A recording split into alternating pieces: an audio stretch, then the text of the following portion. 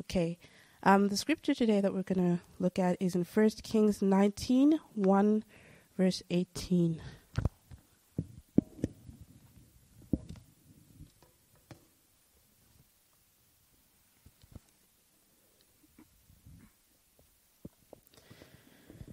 Now Ahab told Jezebel everything Elijah had done, and how he had killed all the prophets with the sword. So Jezebel sent a messenger to Elijah to say, "May the gods deal with me, be it ever so severely, if by this time tomorrow I do not make your life like that of one of them." Elijah was afraid and ran for his life. When he came to Beersheba in Judah, he left his servants there, while he himself went a day's journey into the desert. He came to a broom tree, sat down under it, and prayed that he might die. "I have had enough, Lord," he said. "Take my life. I am no better than my ancestors." Then he lay down under the tree and fell asleep. All at once an angel touched him and said, "Get up and eat." He looked around, and there by his head was a cake of bread baked over hot coals and a jar of water. He ate and drank, and then he lay down again. The angel of the Lord came back a second time and touched him again and said, "Get up and eat, for the journey is too much for you." So he got up and ate and drank. Strengthened by the food, he traveled for 40 days and 40 nights until he reached Horeb, the mountain of God. There he went into the cave and spent the night. And the word of the Lord came to him. "What are you doing here, Elijah?" He replied, "I have been very zealous for the Lord God Almighty. The Israelites have rejected your covenant, broken down your altars, and put your prophets to death with the sword. I am the only one left, and now they're trying to kill me too." The Lord said, "Go out and stand on the mountain in the presence of the Lord, for the Lord is about to pass by." Then a great powerful wind tore the mountains apart and shattered the rocks before the Lord. But the Lord was not in the wind. After the wind, there was an earthquake. But the Lord was not in the earthquake. After the earthquake came a fire. But the Lord was not in the fire. And after the fire came a gentle whisper. When Elijah heard it, he pulled his cloak over his face and went out and stood at the mouth of the cave. Then a voice said to him, "What are you doing here, Elijah?" He replied, "I have been very zealous for the Lord God Almighty. The Israelites have rejected your covenant, broken down your altars, and put your prophets to death with the sword. I am the only one left, and now they're trying to kill me too." The Lord said to him, "Go back the way you came, and go to the desert of Damascus. When you get there, anoint Hazael king over Aram. Also anoint Jehu, son of Nimshi, king over Israel, and anoint Elisha, son of Shaphat, from Abel Meholah, to succeed you as prophet. Jehu will put to death any who escape the sword of Hazael, and Elisha will put to death any who escape the sword of Jehu. Yet I reserve 7,000 in Israel, all whose knees have not bowed down to Baal, and all whose mouth have not kissed him."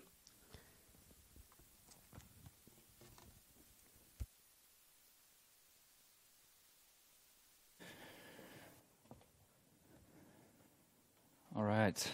That was a lot of text. Thanks, Elo. You made it. So, welcome to another edition of Humans of the Bible. Last week we did a special service because if you weren't here, we had it on our hearts that we needed to do a prayer service, all considering everything going on in the world right now.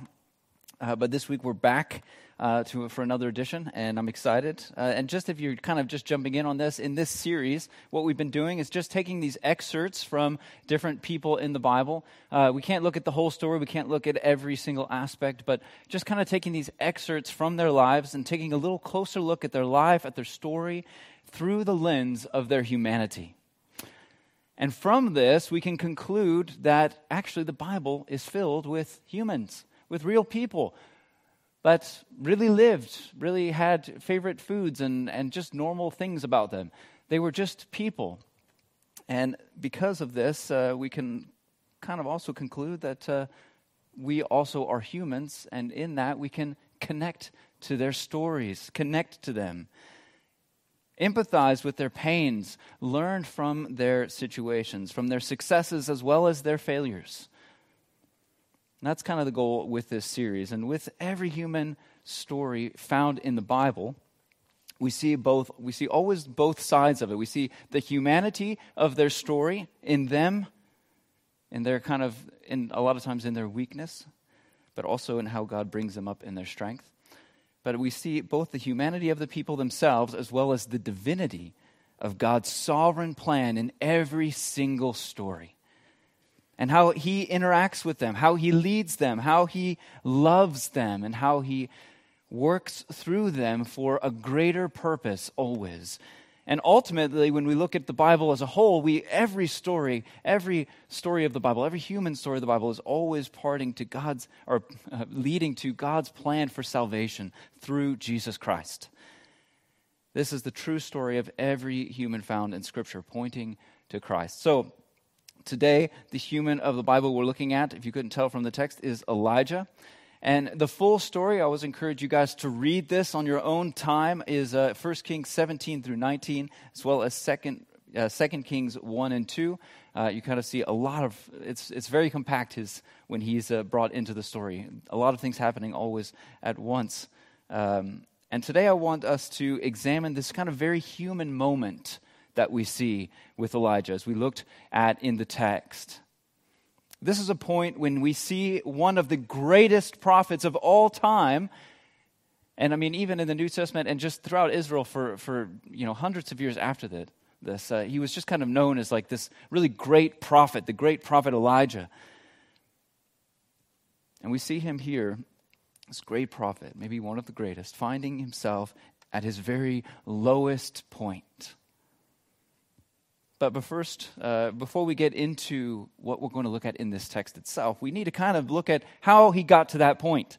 We can't just dive into the bottom of the well. We need to know, how did he get there first? How did he fall in? What brought him to that point? So Elijah is a prophet that we see was called by God, raised up by God with a specific purpose to bring the people back to God. Historically, long before this and throughout Israel's history, it just kind of is a cycle, it seems. But they had kind of turned away from God, and King Ahab, who's the king at the time, and his wife Jezebel, who was just a very special lady when it comes to wickedness, these were the rulers over Israel at the time. And they had turned the nation away from God. In fact, actually, it was Jezebel who brought in her gods from where she came from, and they were worshiping Baal instead of God. It started off kind of alongside God and Baal, but slowly the prophets were being killed, and Baal was being elevated, and God was being put down. And just an interesting thought on Baal to kind of tie in with the story that we're going to be looking at here. Baal was a god worshipped by the Canaanites, and is known for being, amongst other things, he was a kind of the lord of the earth, a fertility god, which was just kind of like, I feel like all the gods were a god of fertility during that time. That was very important. Having children was a good thing, and so all of the gods that they worshipped or created always had something to do with fertility. But something else I found really interesting that I read is that he was also known as the Lord of rain and dew. And this is interesting because God tells Elijah a while back before this text we're looking at today, that he's going to send a famine by stopping the rain. And he does this through Elijah. So he sends Elijah to pray, and through Elijah's prayer, the rain stops. And it's almost as if God's like taunting Baal a little bit already from the beginning. Like, you're the Lord of what again? Isn't this your territory? you should have control over this, shouldn't you? And so God's already kind of setting up for what he's going to be doing.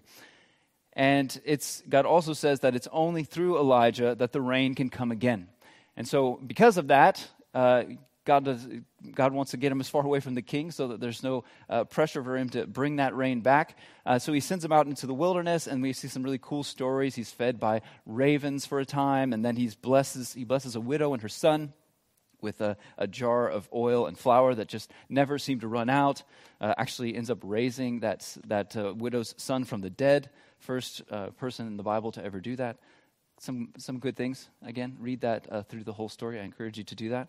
But finally, Elijah is sent back to the king, to King Ahab, and he's going to bring the rain back. And before he does, he's going to issue a challenge, a pretty famous challenge. And it's really a showdown, if you will, between Baal and God. Just an amazing story.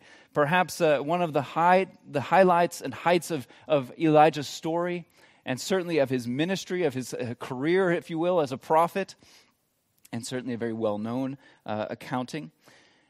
And in this situation, I think we also see some of Elijah's humanity. I was actually, didn't really add this in my notes. It's always dangerous going over my notes. But this morning in my daily Bible reading, I was past this reading about Elisha, who comes after Elijah.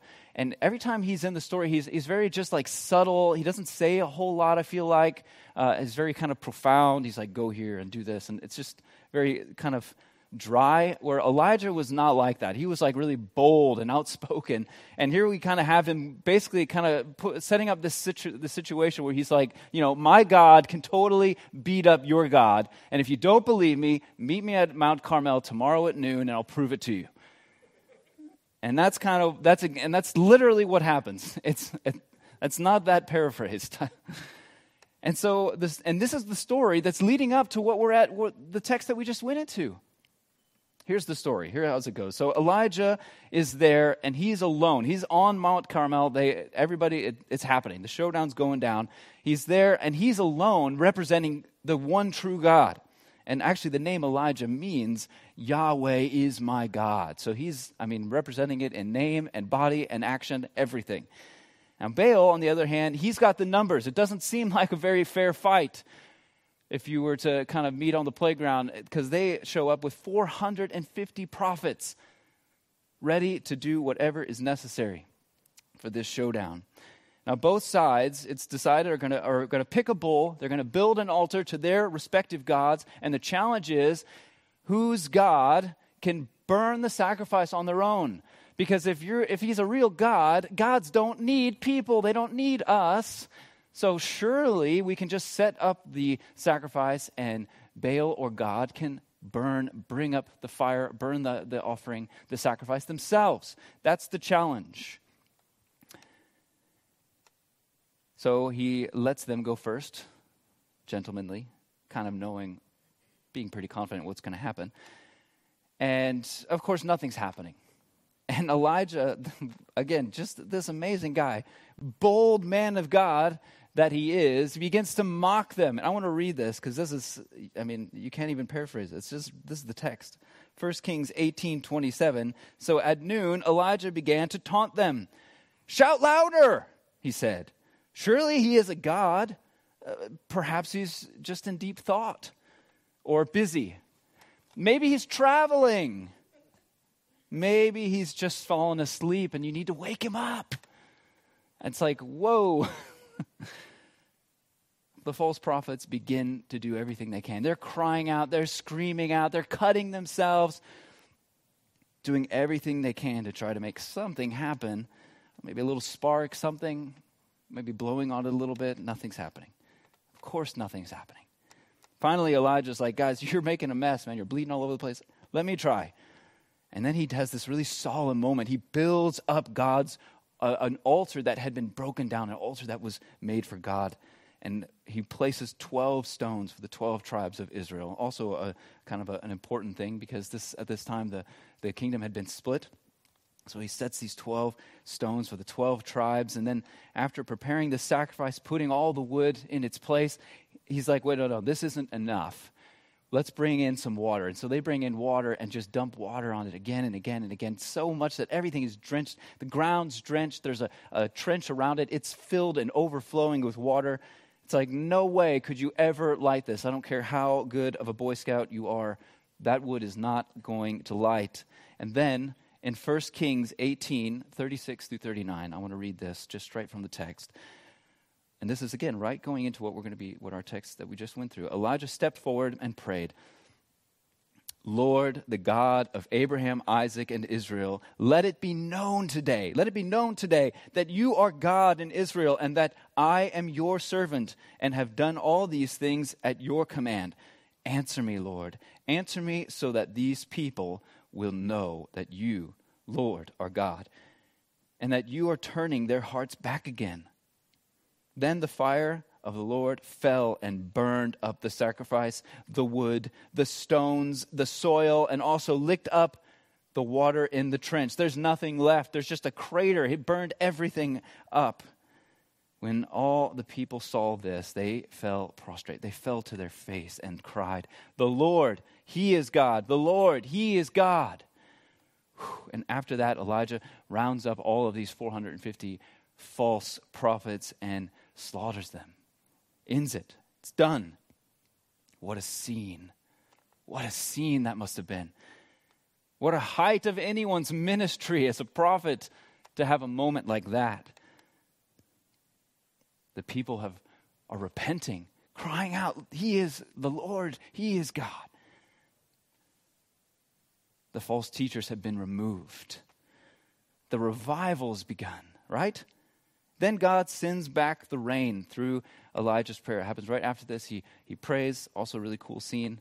It's like just a cloud in the distance. And anyway, you can read it for yourself. The rain comes back. And after all of this that's happened, can you imagine how Elijah must have felt? The height he must have been at. God called him to bring the people back to him. And here is the plan in action.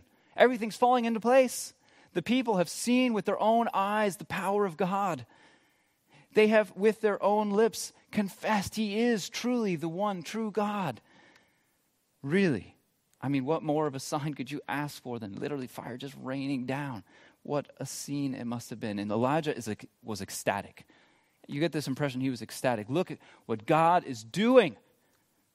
Surely this was the beginning of the change that God had promised. He even says it in his prayer when he rains down the fire, that you're doing this. This is all about turning the people back to you, turning their hearts back to you. He knew what the plan was, and he was excited, and his excitement is felt.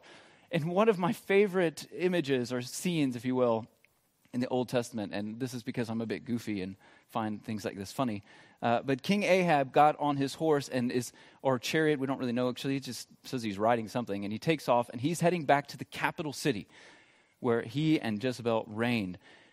And Elijah, it says, picked up his garment, so they had like these long garments. In fact, we know he had a garment of hair, probably camel hair or something, and he picks it up and runs faster than the king and beats him to the city. Which, I mean, I don't just picture that, just this kind of guy, like just running faster than a horse. Okay, I told you I was weird, but shows how excited he was. But I wonder, why? Why would he go there? Why would he go to the capital city? That's where the king and queen were, especially Queen Jezebel, who was the force behind having all of the prophets of God executed. Why would he go there? Why would he go there unless he truly believed this was the beginning of the change? This was the beginning of the revolution that was promised. Elijah must have thought that either God was going to change the hearts of King Ahab and King Jezebel and turn them to God, and then all of Israel was going to turn with them, or because the people's hearts were going to be changed, they would just rise up against them. Maybe we don't know exactly what he thought, but because he went there, it's clear that he thought, this is it, man. This is the change. I'm ready. And this leads to our text today. Because Ahab does get there eventually. He catches up to Elijah, who's been running. Sorry. And here it comes, right? He tells Jezebel everything Elijah had done. Whoa! Everything he's done, man, fire coming down, the prophets are slain, and man, people turning to God. He tells her everything that has been going on. But in verse 2, we get a bit of a surprise and a shock that comes to Elijah. Jezebel responds to Elijah, not with a grateful heart, not with a changed heart, not with a new perspective about this God of Israel, but with a death threat. In fact, a death threat, that she was even vowed on her own life that he would be killed. Elijah, this mighty man of God who just called down fire, the fire of God to prove to the people that God is who he says he is, begins to fall into despair. This is not what he expected. This is not what he thought was going to happen next. And the next thing we see from Elijah is incredibly surprising considering who he is and what we just saw him do on Mount Carmel. But also incredibly human, which is why I chose this particular incident. In verse 3, it says, Elijah was afraid. Elijah was afraid? What? And ran for his life. Oh, how we all want to see God do amazing things. Oh, I want to see moments like that. I want to see the fire raining down and like people just like repenting and seeing big change happen. Man, especially now, I mean, we kind of talked about this last week with the prayer night. I mean, just looking at everything that's going on in the world, looking at all of the hate that's happening, all of the confusion that's going on in the world. Man, sometimes I just long for God to do something big, to move, to show himself in a way that it's unmistakable. To show his power and authority, to change hearts, to show people in his might and power, and also in his love, that they may know and experience his love and see the silliness of some of the things that they're doing and saying.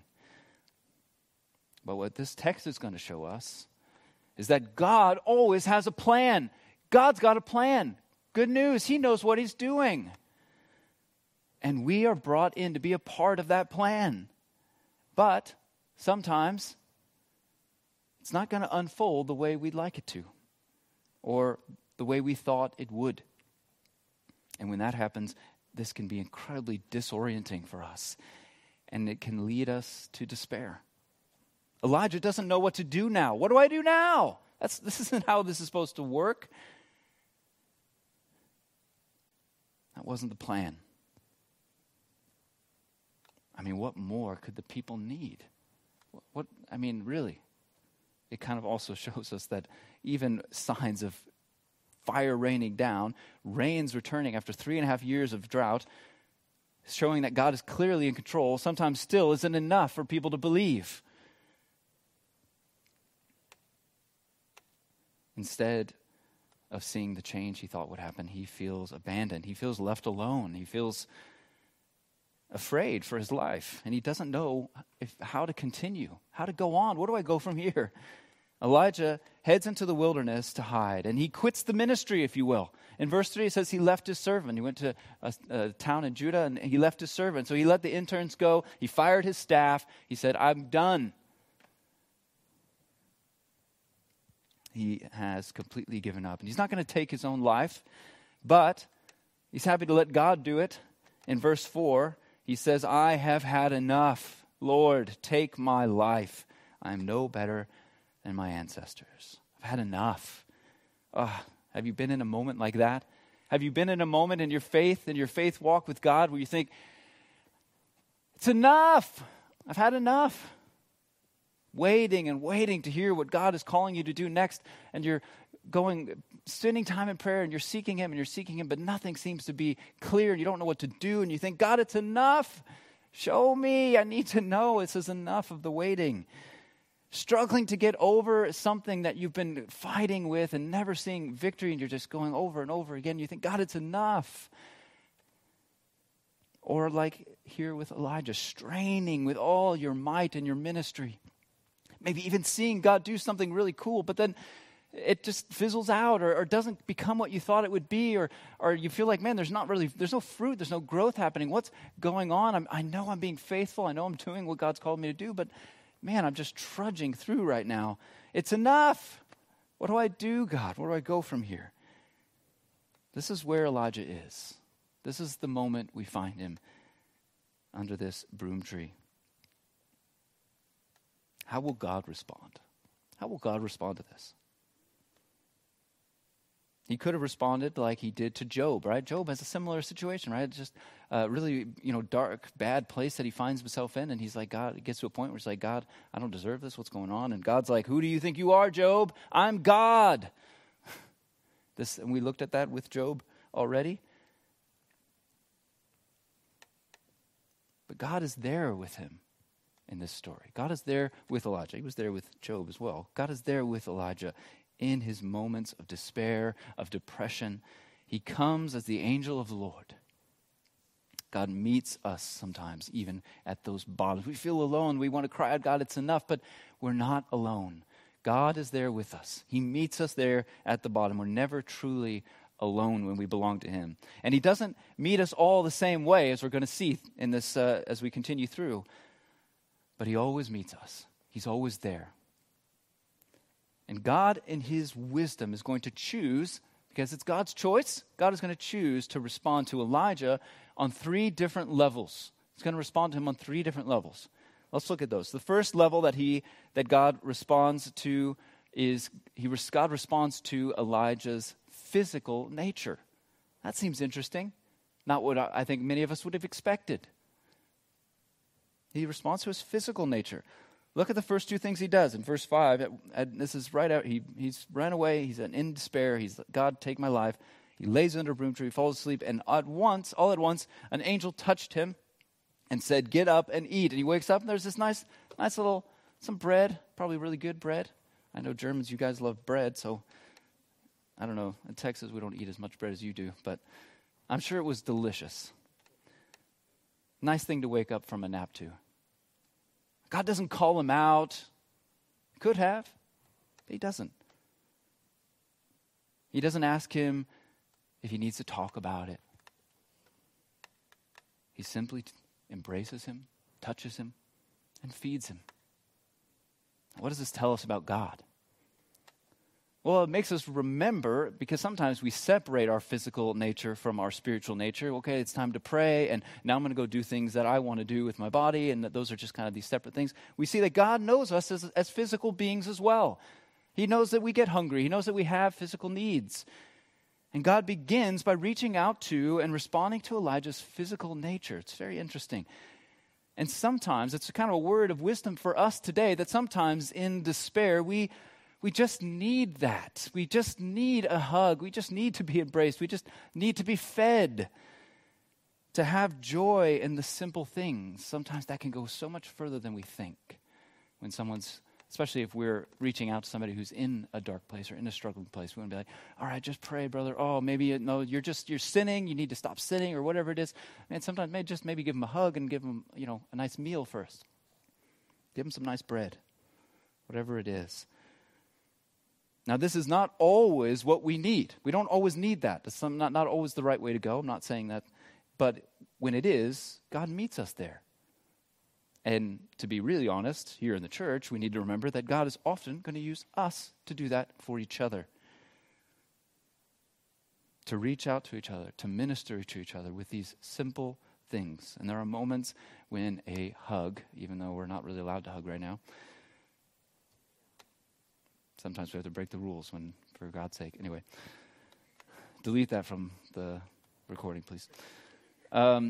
Sometimes, though, really, a simple hug, an embrace, maybe just, hey, can I buy you lunch?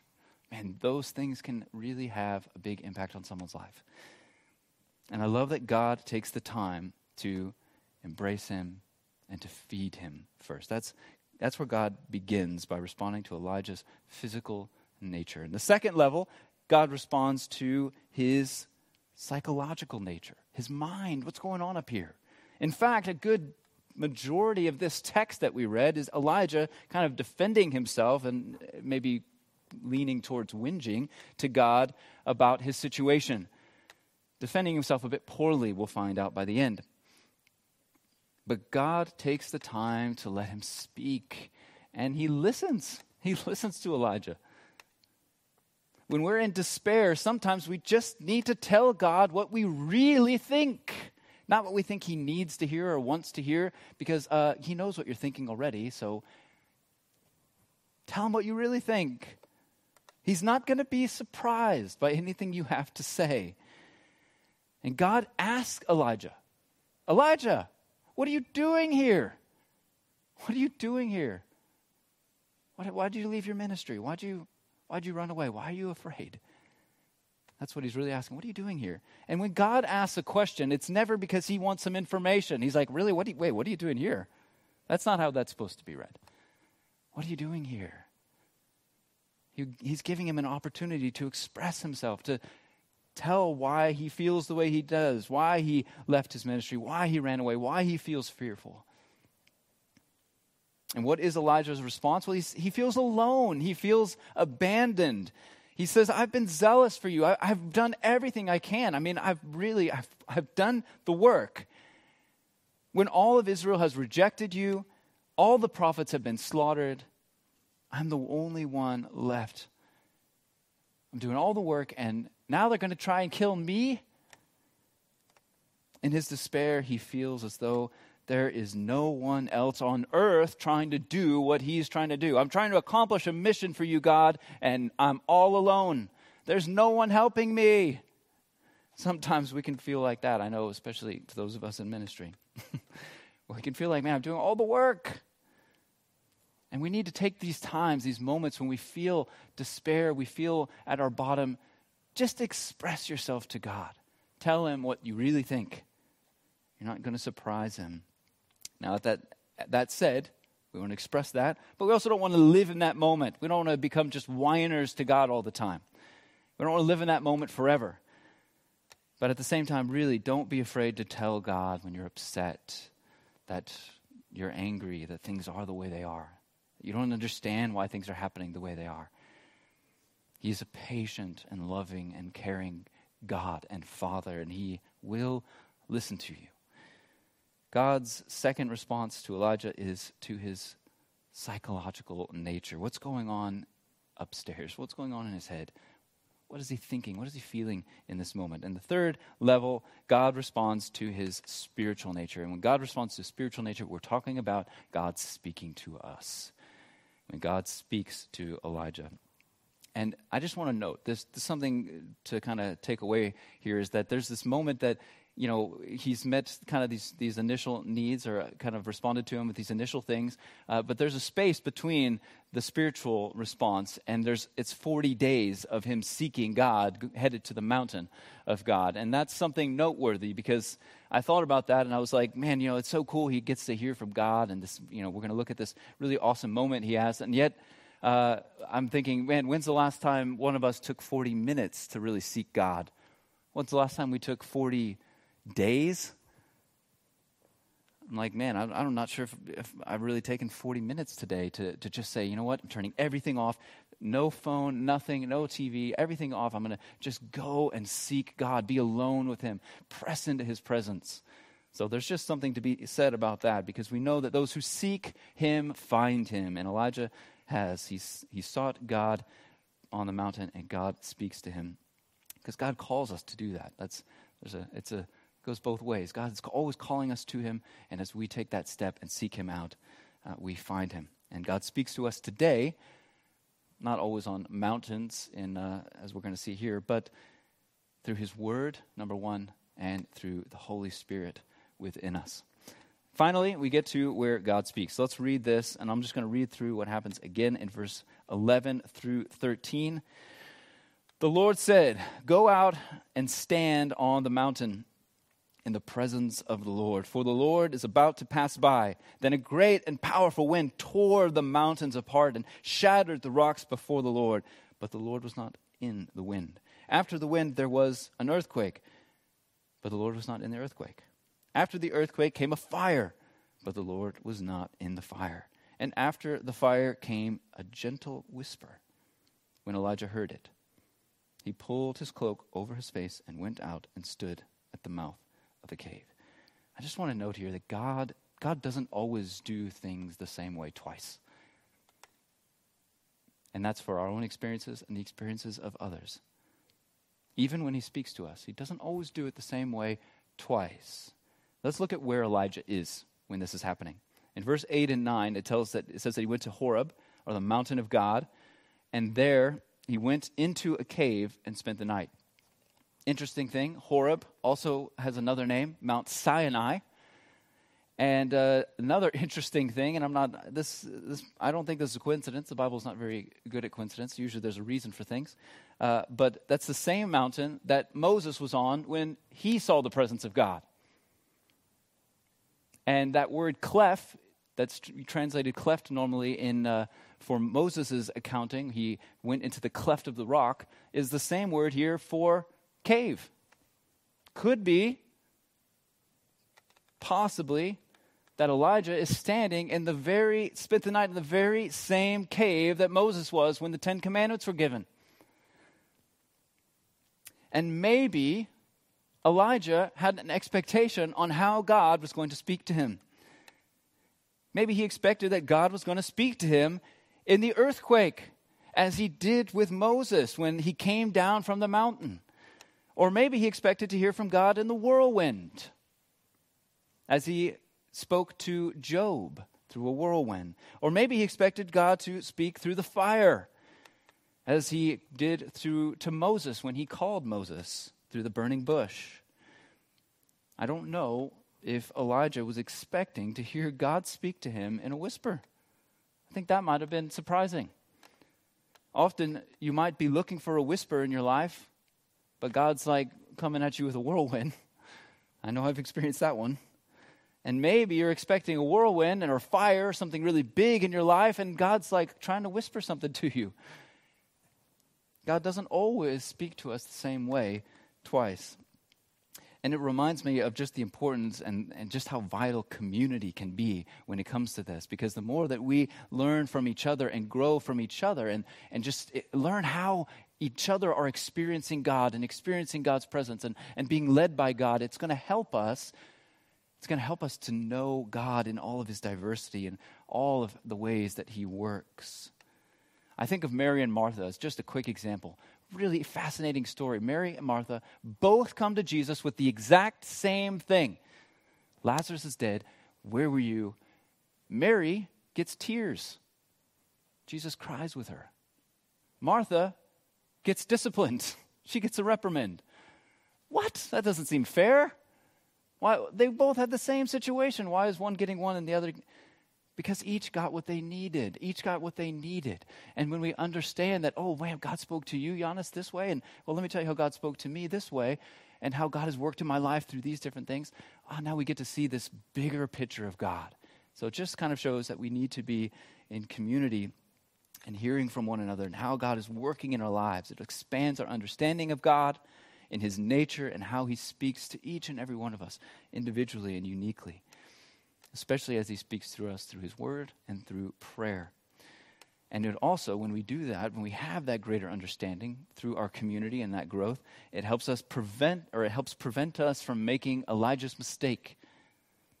Elijah put God in a box. Elijah was putting God in a box. He knows how God should respond, right? The time of the revival was now. What's happening? Where are you at, God? He knew how he had his plan, and he put God into that box of his plan. But of course, that wasn't God's plan. He's like, no, that's not my box. That's your box. Because he had his eyes so set on the miraculous, right? I mean, not that long ago, he was up on a mountain having fire rain down and calling the rain to come back. And maybe he's had his eyes set on the miraculous, and God chose to speak to him in something humble and small, a whisper. And God then asks Elijah again, Elijah, what are you doing here, right? Elijah makes his defense that he's alone again. And I feel like in this moment, I almost, just as the text continues, I almost sense this smile of compassion and love as God's just has such his love and care for Elijah and such mercy, almost a smile on his face as he continues into what he's going to tell him next. You see, God didn't owe him anything. He didn't owe him anything. He didn't owe him any of that. But in his grace and mercy, he chose to go ahead and show Elijah just a little bit more of the plan, to give him, I think, peace about his situation. Because he does exactly what God tells him to do. And I think he needed that. Oh, yeah, okay, I had you in a box. You were doing something the whole time. You had your plan. You knew what you were doing. You see that in the last part of our text as God tells him, go and anoint this king and this king. He's like, I got a plan for my glory through them. And one of them, as far as we know, didn't even serve God in any way. He's like, but I'm going to use them. I want you to anoint them. I've got a plan to do what I'm calling, what you've begun here.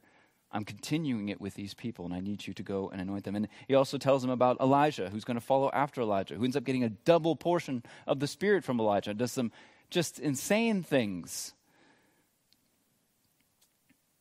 And he also tells him, you're not alone. You think you're alone, but you're not. And it's interesting. All of that time, he was kind of building up to this, right? Why didn't he just say at the shrub when the angel, dude, you think you're alone? Get over yourself. I've got 7,000 other people who haven't worshipped Baal yet. But he's so gracious and merciful as he brings him to this point. He says, no, I've got these people they've been loyal to me the whole time. I've got a plan. Don't you see? I've got a plan. You're trying to put me in a box, but I've got a plan. I know what I'm doing. And God is saying to Elijah, you had your idea. You had your idea of how things were going to play out. But you don't see the whole picture. This was only the beginning of something much bigger than just you. God did not let Elijah down. Elijah's plan is what failed him. It's his plan that failed him. God didn't let him down, but his plans failed him and what led him to despair. We are all invited to be a part of God's plan. And I want to encourage you with this. The question is never, God, what is your plan for my life? What is your plan for my life? The right question is, God, what is your plan and how can I be a part of it? What is your plan and how can I play a role in seeing its fulfillment? If it's a small role, a big role, whatever is best, show me how I can support what you're doing, what your mission is. And what is God's mission? He is working out salvation.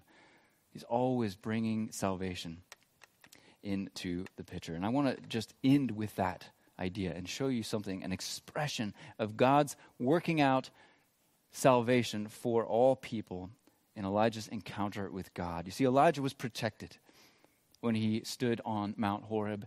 He was shielded by the rock. As he was in that cleft, as he was in that cave, the rock face took the blunt force of everything that God brought. It was the rock that shielded him from the earthquake, from the fire. As the mountains were being torn to pieces by the wind, he was protected by the rock. And many years after this event, Elijah and Moses, who both stood in that same place, in that same rock, possibly, I'm maybe speculating a little bit, but it does seem likely, since they were on the same mountain, talking to the same God. But anyway, Elijah and Moses are brought back to talk with Jesus. At that point, man, can you imagine Elijah's full vision? Oh, now I get it. Now I see the whole picture and how it was all about Christ. Peter was also there, as we mentioned a few weeks ago when we talked about Peter at the Mount of Transfiguration. You see, Jesus is our rock. He is the rock that takes on the fire, the wind, the earthquake of God's wrath so that we are protected and shielded. And in the place of God's wrath, which we deserve in our sin, we are invited to enter into the presence of God. We're invited to come out into the presence of God and to hear the small voice, the whisper that we have today through the Holy Spirit. When that wind and fire came, I would have no doubt that Elijah had fear, because God's wrath is like that. It's powerful. It's something to be feared. And if you are not shielded by that rock of Christ, you should be afraid of the wrath of God. It should bring fear. The Bible says, come to Christ. All those who are weary and heavy laden, all those who are lost and without a shepherd, all those who are dead can be brought into life, all those who are fearful and alone and afraid.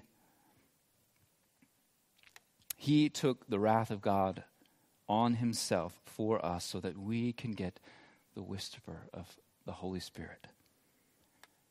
We are offered intimate relationship with God Almighty through Jesus Christ. So if you don't have that protection today, I just want to end by encouraging you, please don't let this day end without talking to someone about what it means to know Christ and to be kept safe from the storm of God's wrath, and offered instead relationship into and with a loving Father.